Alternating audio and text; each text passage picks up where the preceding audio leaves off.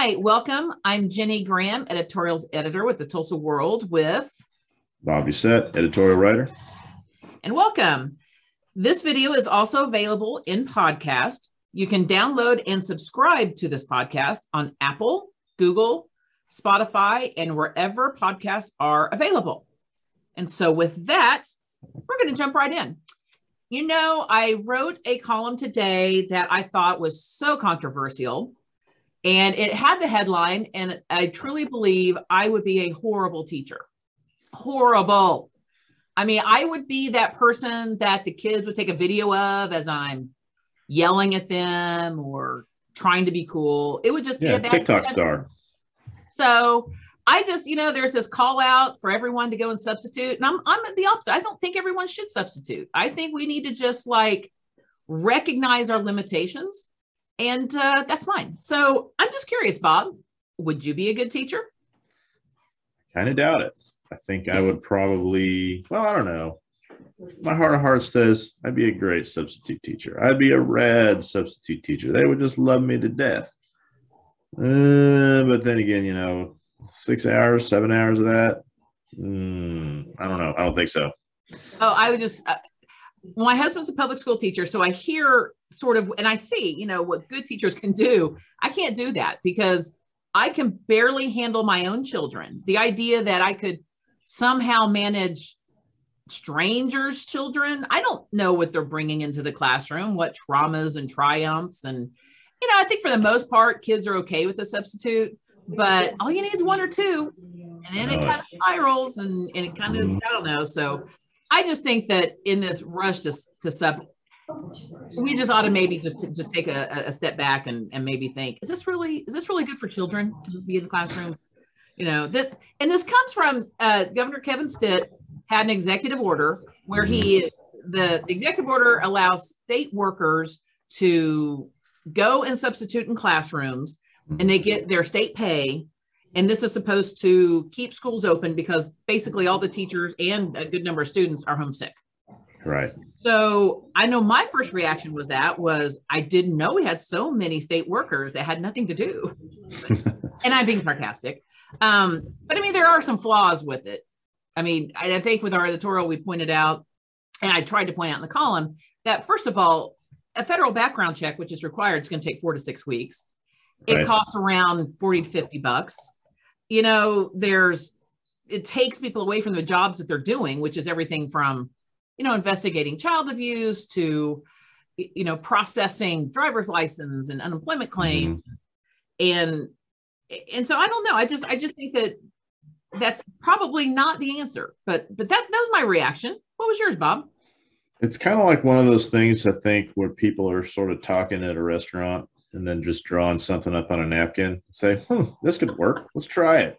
So I know that's probably a little simplistic on my part, maybe a little sarcastic on my part, but yeah, I mean, there's a lot of things in here that you might want to run by the lawyers.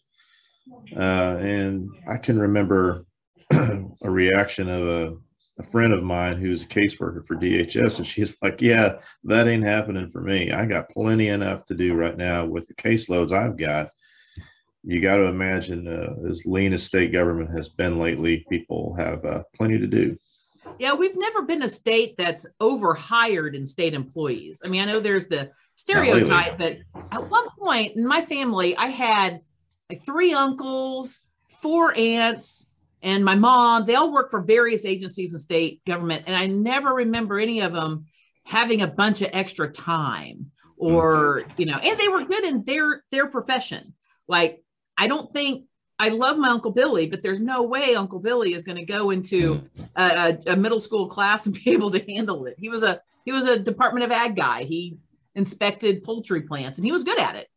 I would not want him to, and I'm sure my daughter would not want him necessarily in her algebra 2 class. So and the same reason why you wouldn't want me teaching trigonometry or calculus or physics. Yeah. You're probably going to have the same thing happen for, I'd say about maybe 97% of all state workers, provided they got the time. Right. And the problem is also, this isn't subbing for a day or two. This pandemic it keeps teachers out for a minimum of a week if they're asymptomatic or few symptoms, there are some teachers that are getting COVID and they're out for months. So we're talking Right. long-term subs. So, not everyone can just jump in and do it, but The minimum, we're looking at 3 or 4 weeks of a surge. Yeah. Minimum. There is a thought that the governor's coming up with something, give him credit for that. But I'm with you that it does seem like it wasn't checked out. A story today said that the union for the state employees wasn't conferred with. And so I do kind of wonder like how much this was vetted. And the other issue is a lot of thousands of state workers are paid for by federal money for specific programs.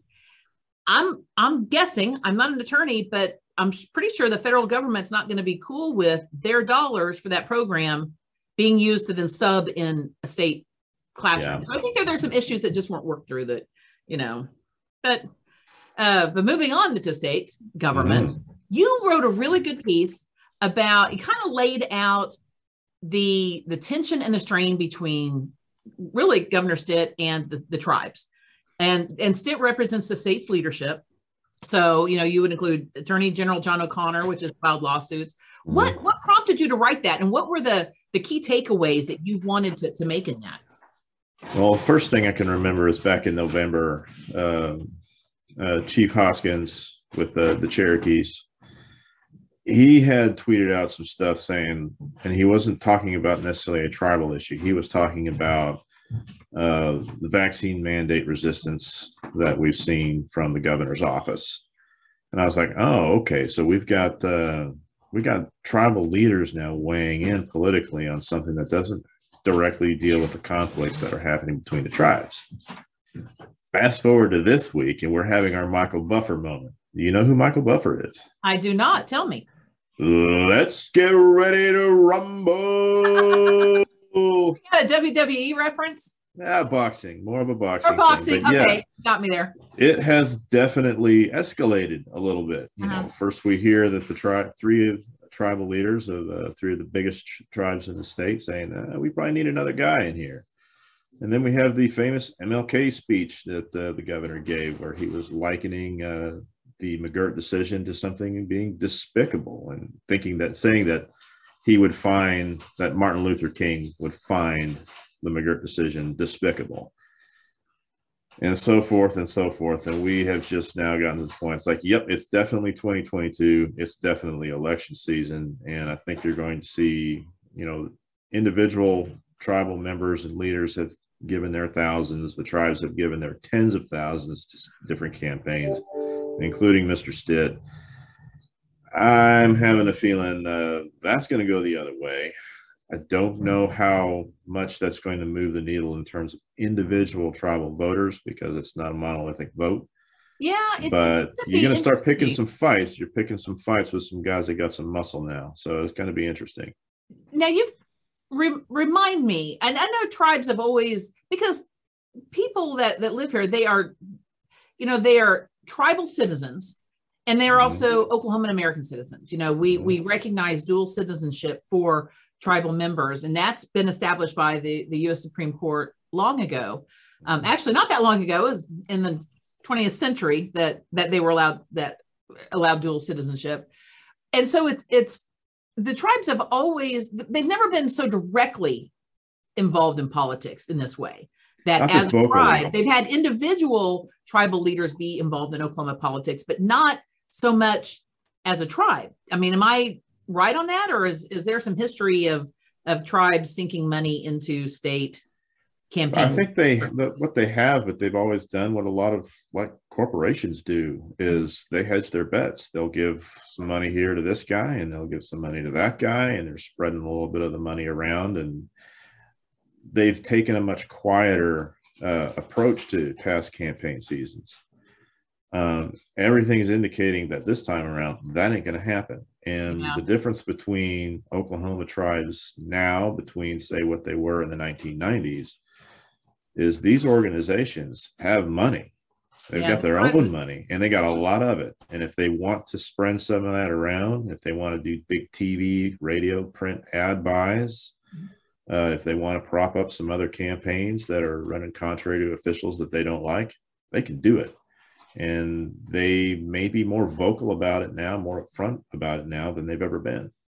It'll be interesting because a lot of activity is a lot of the investments that tribes make are in rural areas. Yep. And that's where the incumbent governor, Governor Stitt, has a lot of support on rural areas. It'll be interesting to see if that is influencing it all, because we'll see. It's kind of interesting, but you know, we do have the legislature coming up, and got some fun stuff already being proposed. We've got the and I want to say they're just these laws that I hope don't go anywhere, but you never know.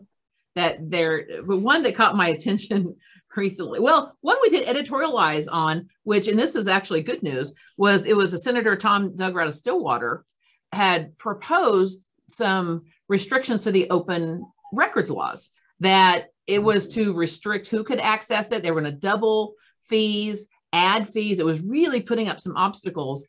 And it was going to allow law enforcement to not include race and gender on those they arrest. And so we took the editorial board.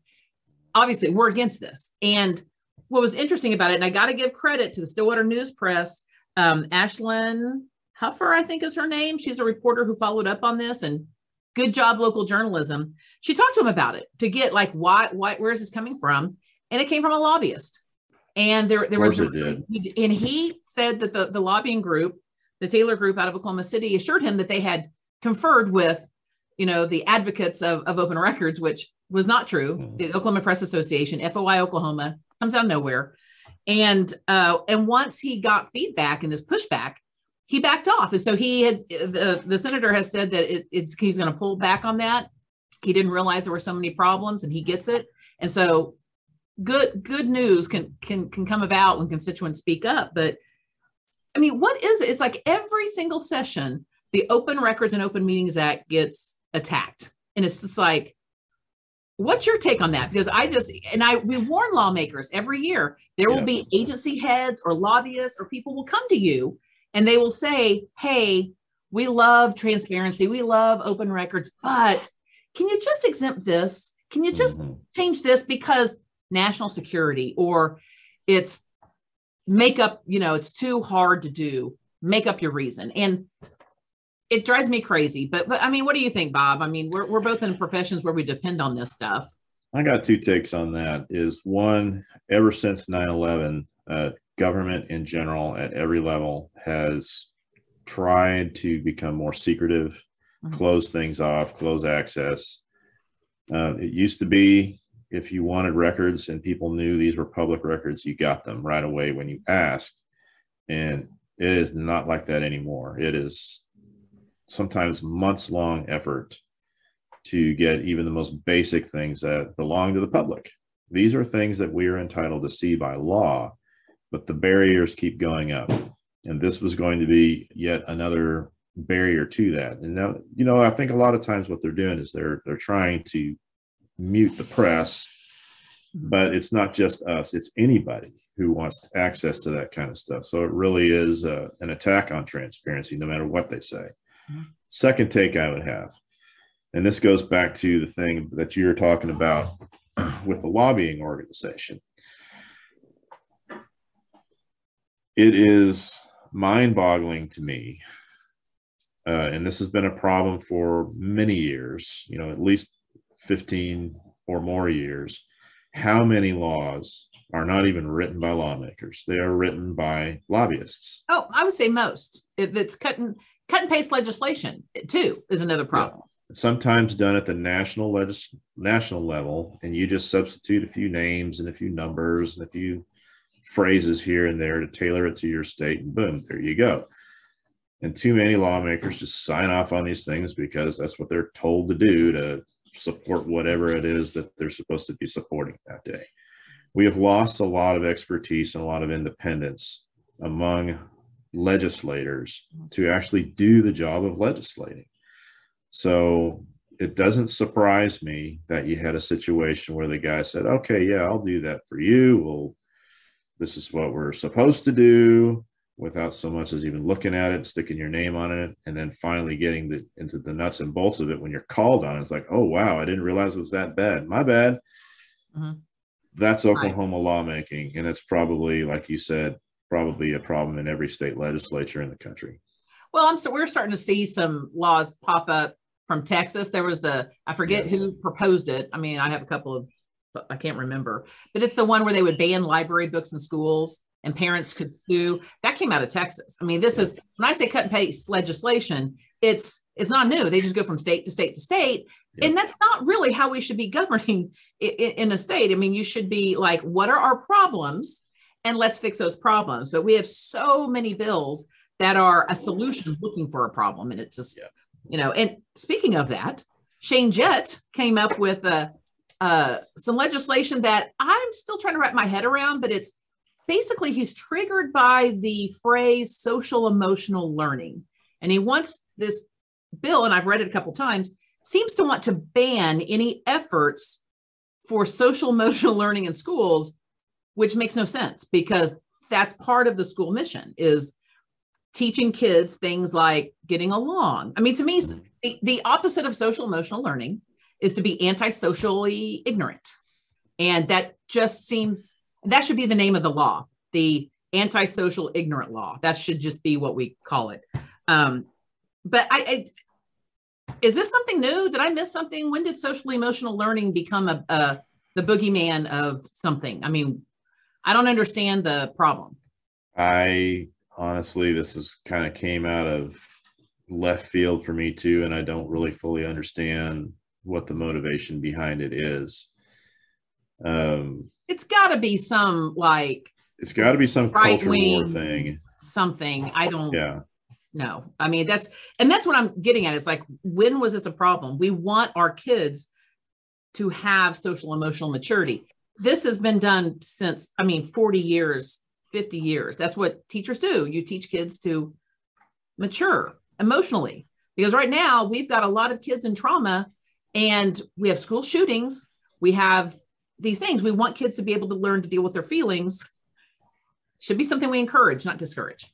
I gotta wonder if this has got to do with some sort of anti-woke thing, but it's really hard to decipher that. It's kind of like how the anti-CRT bill was when it first came out. It was like, well, you can see what they're saying, but then sort of what the intent is.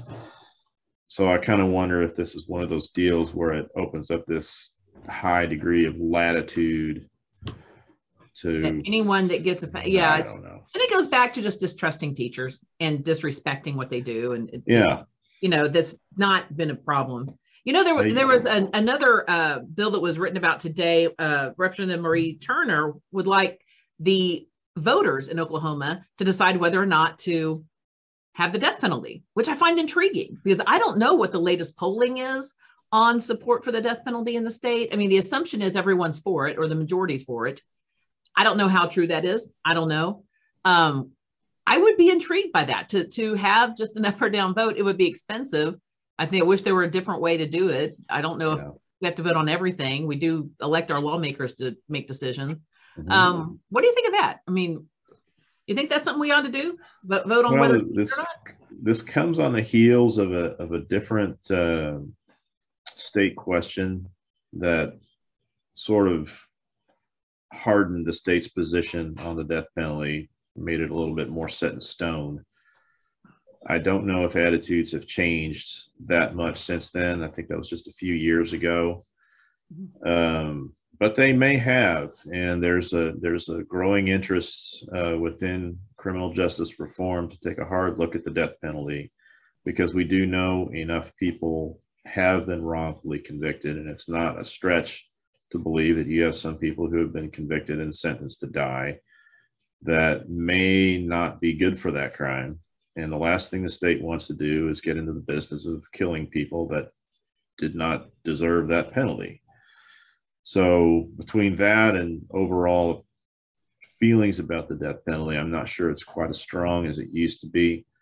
If I were to make a guess, if you somehow did get enough names on a petition to get that thing up there, I don't know if Oklahomans are willing to give that up yet, but I guess you never know till you try. I don't know. Well, I think that the legislature could put something on the ballot too, which is, I think, what she's trying to do. So I don't know. It would be interesting. And I'm with you. I'm not sure where the overall take is. I think there's less appetite for it than there used to be because there have been so many wrongfully convicted people.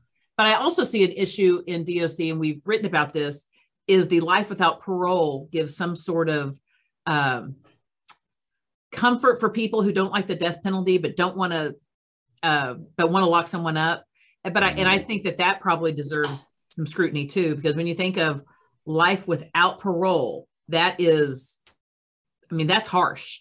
That is, you know, I think, and we have a lot of people in for that. And when we looked at it a few years ago, they're not all there for murder. They're there. There were a couple of arsons. There were some things that you would think not, you know, a couple of, I think there were some drug dealers in there.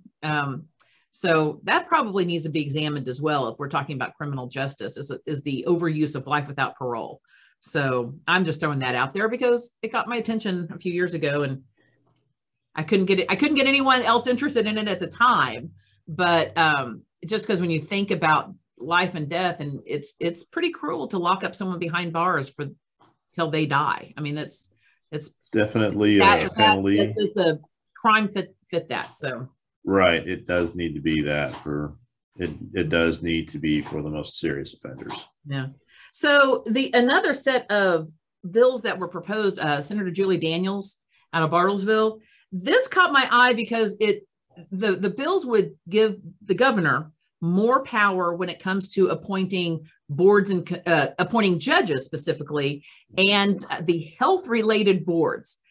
And we already have given the governor an immense amount of power. We have right now, the governor has more power than at any point in state's history. Because if people remember, under the last governor, under Governor Fallin, the citizens oversight boards of the health department and DHS, voters approved that change to take, because those used to be overseen by citizens appointed by various branches of government, and they hired and fired the agency head. So those two huge agencies were put under the governor under Fallin's time. And then in 2019, Governor Stitt approved bills that the legislature passed that put up 5 other big agencies under his authority, under the governor's authority to hire and fire the agency head. And that was prisons, mental health, juvenile justice. I forget the other ones. I can't remember off the top of my head, but it basically, I think that the person in charge of Medicaid, health. So all these are now controlled by the governor. So the buck stops with whoever's in the office. And so what this does is the judges that are appointed, we have one of the best systems for that in the nation. We have a judicial nomination committee that comes up with the list of people they think, and these are, the committee is made up of lawyers from different places. And the idea is they're vetting to make sure that the judges have the kind of credentials that attorneys across Oklahoma feel is needed. And then the list forwarded to the governor, and then the governor chooses from this list, which is really better than how we do even the Supreme Court nomination, the U.S. Supreme Court. And it's worked well for us. I mean, there's some issues here and there, but for the most part, we have not had any scandals with judges. Everyone seems to be happy with it. And what this bill would do is just get rid of that and just allow the governor to appoint whoever he or she wants with consent confirmation. Mm-hmm. And I don't see why. And the other all the health related boards, right now, some professional groups like the Oklahoma Medical Association and different groups have a say in the process for who is on that. And that would take all of that away. So no physician organizations would have a say into who sits on boards like health, Medicare, all that. So I had sort of that knee-jerk reaction of, wait, we don't need to be giving away more authority. I like the idea of our branches of government having different say. Which, again, I'm throwing it up to you. My take on it is it's bad for Oklahoma in the long run. And I don't know where it's coming from, but I like having a little bit more voice at the table in these processes. There is a tendency that we've seen lately to try to streamline government. And I think that's sort of the cover that you're getting to this, is we are streamlining government. We are making it to where we don't have to have all of these different layers to get things done. Now, is that truly what's going on, or is it more of a type of thing where we're trying to follow a national trend of centralizing executive power? And I think that's what you got going on. When Governor Stitt first got into office, there was a lot of resistance within the legislature to do this, because lawmakers had a lot of influence in how these nominations went down and these hirings and things. This is what I'm wondering right now. We're seeing a bill like this come up.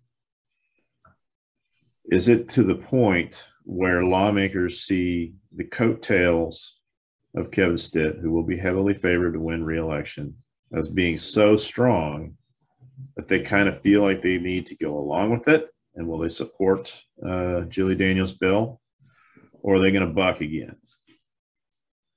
I want to watch that and see how that goes down, because it's been no small thing between the conflict between not just individual lawmakers and not just Democrats, but Republican leadership in the state legislature have butted heads with the governor on these issues. Mm-hmm. I'm curious how it's going to go down this time. Do they still feel this way they did 2 years ago and 1 year ago, or are things changing where they now feel they have to get on board with the program? Well, we remind everyone, things change. This current governor is not always going to be the governor, and so we have a Republican-dominated legislature. Well, are they going to be happy with maybe there's a Democrat governor sometime? Are they going to be happy ceding that kind of control to a Democrat governor? I mean, we can have. It's not unforeseeable that something like that would happen. But my concern also, and with these change with citizen oversight boards, I covered DHS for a few years, and they had meetings every month, and we had statistics that were given out on child abuse, to foster care, to food stamps. And those members really held the agency head accountable, and everything and all policy decisions were made in the open. People could come and address the board. Now, nothing. Because when you go from citizen oversight boards to being responsible directly to the governor, there's no public meeting on things that are happening in these agencies. So what was once a very open process of what was happening in DHS, it's not there. If you have a problem with DHS, you don't have a public forum by which to go and air your complaints. And I'm sure that's the same with all those other boards that have come around. So there are some public boards there, and they will approve some policy, but it's mainly they don't really have power to make the kind of changes with the agency head, because the agency head is only answerable to the governor. And so, I'd say I've seen a change in transparency with those, with just at least with DHS. So that's what concerns me. And I just, maybe I'm reflecting more of the early Oklahoma founders, because those people, we voted on everything. When you look at the founding of Oklahoma, they were voting on, the funniest one was, there was a vote on assistant mine inspectors. I mean, they voted on everything. They didn't trust any authority. So the centralizing government makes sense, but I just don't think we ought to be so quick to cede control. But you're right. We'll kind of see how that plays out. So we can't let a week go by without talking about COVID. Everyone, it's funny. So, and we have this discussion every week, do we not, Bob? Yep. Like COVID fatigue, we're right there. But it's so important, and it's killing people. It's shutting down businesses. One of the interesting, I was listening to the city council. There was a city council moment, I guess, a discussion of COVID and transparency and information. And Tulsa councilor, I think it was Kara Joy McKee, had said that her constituents were wanting a way to find out more information and accurate information, and where that kind of, pushing for that at the local level. But Councilor Connie Dodson, I believe it was, said that she's hearing the opposite. Her constituents are tired of it. They don't want to hear about it anymore. They don't want to, they just, the opposite. And I think that was such a good summation of where we are. We have a certain amount of population that can't get enough of it and want more of it. And a certain amount that are like, keep my head in the ground, don't look up. And don't look up. That's like, don't look up. Great movie, by the way. Everyone should see it. And I just don't know where we are on this. I mean, where are we going with this, Bob? What's going to be next week's COVID story? I mean, what is it? What's our motivation for people to? Right now for me, the bar is super low. just don't throw an Omicron party. Just don't do that. Yes. Let's not try to get sick. Let's stop. Let's just not do that.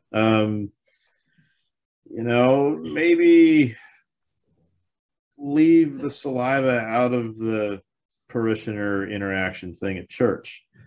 Oh yes. But, I mean, all seriousness, this is a couple of weeks ago I talked about this being a 12-round title fight, because that's what it is. And we're a few rounds into it and we're tired, because we're so accustomed to being able to do what we want, when we want, how we want, where we want. And folks were thinking, well, if we didn't flatten the curve in 2 weeks, then I give up. And it's like, well, you know what? You might give up, but you're still going to keep getting punched in the head. It's still going to box you in the ear, because COVID's not going anywhere. So I like that you get in a lot of boxing metaphors, by the way. I can't help it. I can't help myself. Yeah. We'll try not to go too far into the weeds on combat sports here, but well, COVID is, now that our universities are back without any sort of vaccine or mask mandates, it's gonna watch Norman and Stillwater. Their cases are gonna go up. I mean, colleges are already breeding grounds for viruses. Yeah, for sure. But we're probably a couple of weeks away from our peak here in Oklahoma. It's starting to head down on the coasts, but it's working its way into the middle of the country. We had, I think yesterday, like over 13,000 new cases. Our previous record during Delta and last winter surge was in the 4,000s. The sheer volume of cases pretty much guarantees that we're going to see some really high death tolls, even though Omicron is case by case on average less severe than, say, Delta was, or some of the other variants. But yeah, we're in for another ride on this thing. And with all the different debates, I would just tell people, hey, just buck up. We got some things that we got to do to make sure that we don't make more people sick than we have to. So just do that. It's not that hard. And I was in a busy Quick Trip, and I was the only one wearing a mask, and I was that person. But we have to do what we can to keep everyone healthy. And I'm no COVID parties. Yeah, it's one of those few areas where I'm almost out of words, and that's rare for me. Yeah. So on to good news, Oklahoma or Tulsa specifically, our levees are going to look pretty in a few years. We get $137 million that no one expected to get. Biden administration announced that, and our levees are not great. I mean, it's like 10,000 people behind the levees, and they were like built in 1945, and it's looking kind of rough over there on the levees. So we're lucky they held up in the last big flood. That's one thing Mayor G.T. Bynum he said the floods should have been a huge wake-up call about these levees, because we were lucky. And that's 10,000 people living behind there, and then another about 10,000 who work or go to school there. So, and it was in the, remind me, Bob, was it it was an appropriations bill in September, I believe, that was passed. One of those keeping the government open bills. Right. And interesting, and Kevin Canfield wrote the story that, and I will say Senator Inhofe has been one of the biggest champions for infrastructure in Oklahoma. I mean, if we have so many highways and bridges and roads and things because of Senator Inhofe, and he had been pushing for this for years and had put it on the priority list for the U.S. Corps of Engineers, but he voted against the bill. So I don't know if that, and we're not really sure what happened with that. It could have been just, blind partisanship. We're just voting against everything Biden. Or maybe there was a reason that he didn't know the project was in there. I don't know why you would vote against the project that you've been pushing for years. But Mm-hmm. but he was there, said it was a good day to be an Oklahoman. And yeah, I think everyone's celebrating. That was kind of cool. Well, it can't hurt. I mean, like you said, the flooding that we had a couple of years back, that could have been much more disastrous than it was. If you went downstream in the Arkansas River, in the further eastern Oklahoma and in Arkansas, it got really bad in some of those places, very damaging. So yes, that's a huge priority. I mean, you can just ask any city that's dependent on levees how big a deal something like that is into keeping people safe and dry in terms of loss of life, loss of property, and things like that. To get that is great.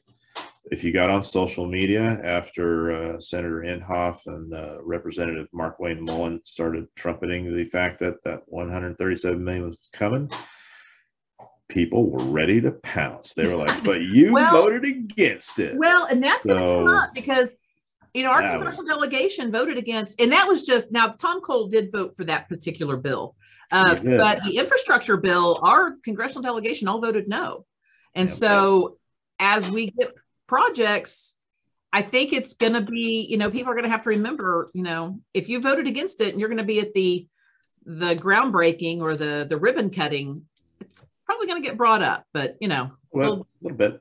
Well, but I still want them to go get that money for us. That's passed. Let's bring it back to Oklahoma. So Bob, do you play golf? Completely off the subject. I play golf rarely and badly. Do you play at the city courses by any chance? I haven't yet. Well, we have an op-ed this Sunday written by Ken McLeod, who's knows all things golf, and he is going to talk about how our Tulsa city courses need some help. And I'm not a golfer. My knee-jerk reaction is like, really? Investments in golf? Do we really need that? And I'm coming around to it now because it's an amenity that if we're going to be a vibrant, robust city, we need vibrant, robust amenities like golf courses. So, I find myself when I'm defending golf courses, I feel a little weird about it because it's not really usually my thing. But Ken McLeod's making a very good argument on things the city could do and partner with, and I think it's been more than a decade since the city's sunk in anything of note, and maybe longer. So are you for golf courses, or are you for, you're the outdoorsman here? Yeah, here's my take on that is it gives people another opportunity to get outside, stretch the legs, exercise a little bit, play a sport, compete, whatever. I think that's great. But golf itself as a game has changed a little bit. Used to be very much a country club game, but there's a high degree of participation in high schools. And I think when you saw Tiger Woods take off a couple decades ago, I guess, he brought an element to that where it was like, well, hey, there's a guy that doesn't look like he's just wearing polos and chinos all the time. This is a, kind of an everyman sort of guy. And it made it to where the game was a lot more accessible. So you're seeing a lot more people play it that don't fit that country club demographic as much anymore. So, hey, yeah, let's bring it out to the people. And public golf courses are a good way to do that. Not everyone can afford to play at Southern Hills, but they should have a nice place to play. Yeah, and we do have some good county. Well, and like we do have a good county course, with LaFortune. One of the things that he had told me when I was talking to him about his op-ed, I said, well, what if they shut down? Let's just say that the city says we're not going to do this, and he said, well, the only other public places are the counties. And he said there were about 100,000 rounds of golf played at the two city public courses. He said there's no way that the other courses could absorb that amount. And his argument is if the city would improve the courses, because right now they're pretty, and even the pictures I saw didn't look great either, that we would attract even more, that it could, it should be a revenue generator, but it hasn't been. And it's one of those, which came first? Did people, people aren't going to, the people leave because the courses weren't maintained, or or what, but I think that we probably need to invest in it just to see, you know, if you build it, will they come? But I've come around to wanting the just as a Tulsan wanting good things for Tulsa. I think it's something that Tulsa has to have. This is a Sunbelt state where you can play golf 4 seasons. Yeah, so, pretty much all the time now. Yeah, you can play that sport 4 seasons, so I think we should embrace it. So he makes an interesting argument, but while you make a point to be outside a lot and you're like climbing mountains or something, I don't know, you do crazy stuff. You go on trails. If you don't follow Bob, he will like have a picture of a snake on a trail that he's running, going, look at this. And it does not make anyone want to go on that trail. I do not want to go out and do that. If you show me, hey, look, there's a bear. No, not going to go out. So snake was just a nice little buddy. No, I'm not going. Yeah, I want to know exactly where that's at. But what I'm doing are things like Wordle. Have you done Wordle? Have you gotten into this? You know, I am not a joiner. Oh, but you got, this is letters. I got sucked into Wordle. Yes. Have you figured, here's my thing. And Wordle is awesome. Everyone try it once. And I do Wordle followed by the New York Times spelling bee and then the mini crossword. The mini crossword's great. And my fastest is 2 minutes and like 30 seconds doing the mini crossword. It's freakish. But on Wordle, my question is, do you have like a perfect first word that you start with? Gosh, not really. I'm looking for a perfect first word. I think like it's got to have a certain number of letters. It's like, you know, when you're doing that at home and you're watching, you know, spin the wheel or whatever. There's a friend of mine who does it. She's very active on Twitter, and she changed her handle to say something to the effect that her first word is ratio, which I thought was kind of funny. Even that's Twitter, not bad. You have the T and the R because you're trying. I got to get enough words. So I want to hear from people on this who are listening to this. Email me what the perfect first word is because I'm looking for that because I want to be able to get it in 2 tries. I've got it in 3 tries. 4 or 5 line guy. Yeah, I've done it usually in 4. I got a 3 a couple of times. I want to do it in 2, so I need that perfect first word. And so I do want to end it telling people to please email us. Please engage. Tell us what you want us to talk about. Tell us what you want us to look into. Our emails are really easy to remember. It's our first name, last name at tulsaworld.com. So that would mean Jenny.Graham@tulsaworld.com, Bob.Doucette@tulsaworld.com. And please, if you get outraged about something, we'd really love you to write a letter to the editor in 250 words. And you can send that to letters@tulsaworld.com, or go to the website and you can find it at tulsaworld.com/submit letter. And send that to us because we'd love to hear from you. And with that, any last thoughts, Bob? Make sure clear your head for Wordle. Sun is out. It's a beautiful day outside. Get outside. Snakes aren't there. And yeah, that's right. Make sure you're dressed for it. And man, just keep in touch with us. Tell us what you want to hear about. And I will ask one more thing of our viewers and listeners. We would like to hear what our podcast should be called because we've been told. Oh yes, Tulsa World Opinion is lame.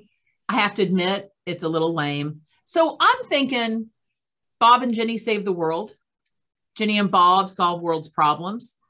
I don't know. We need some help. So put on your headline writing ideas and email that to us too. So we'd love to hear from you. So with that, everyone have a good week and thank you.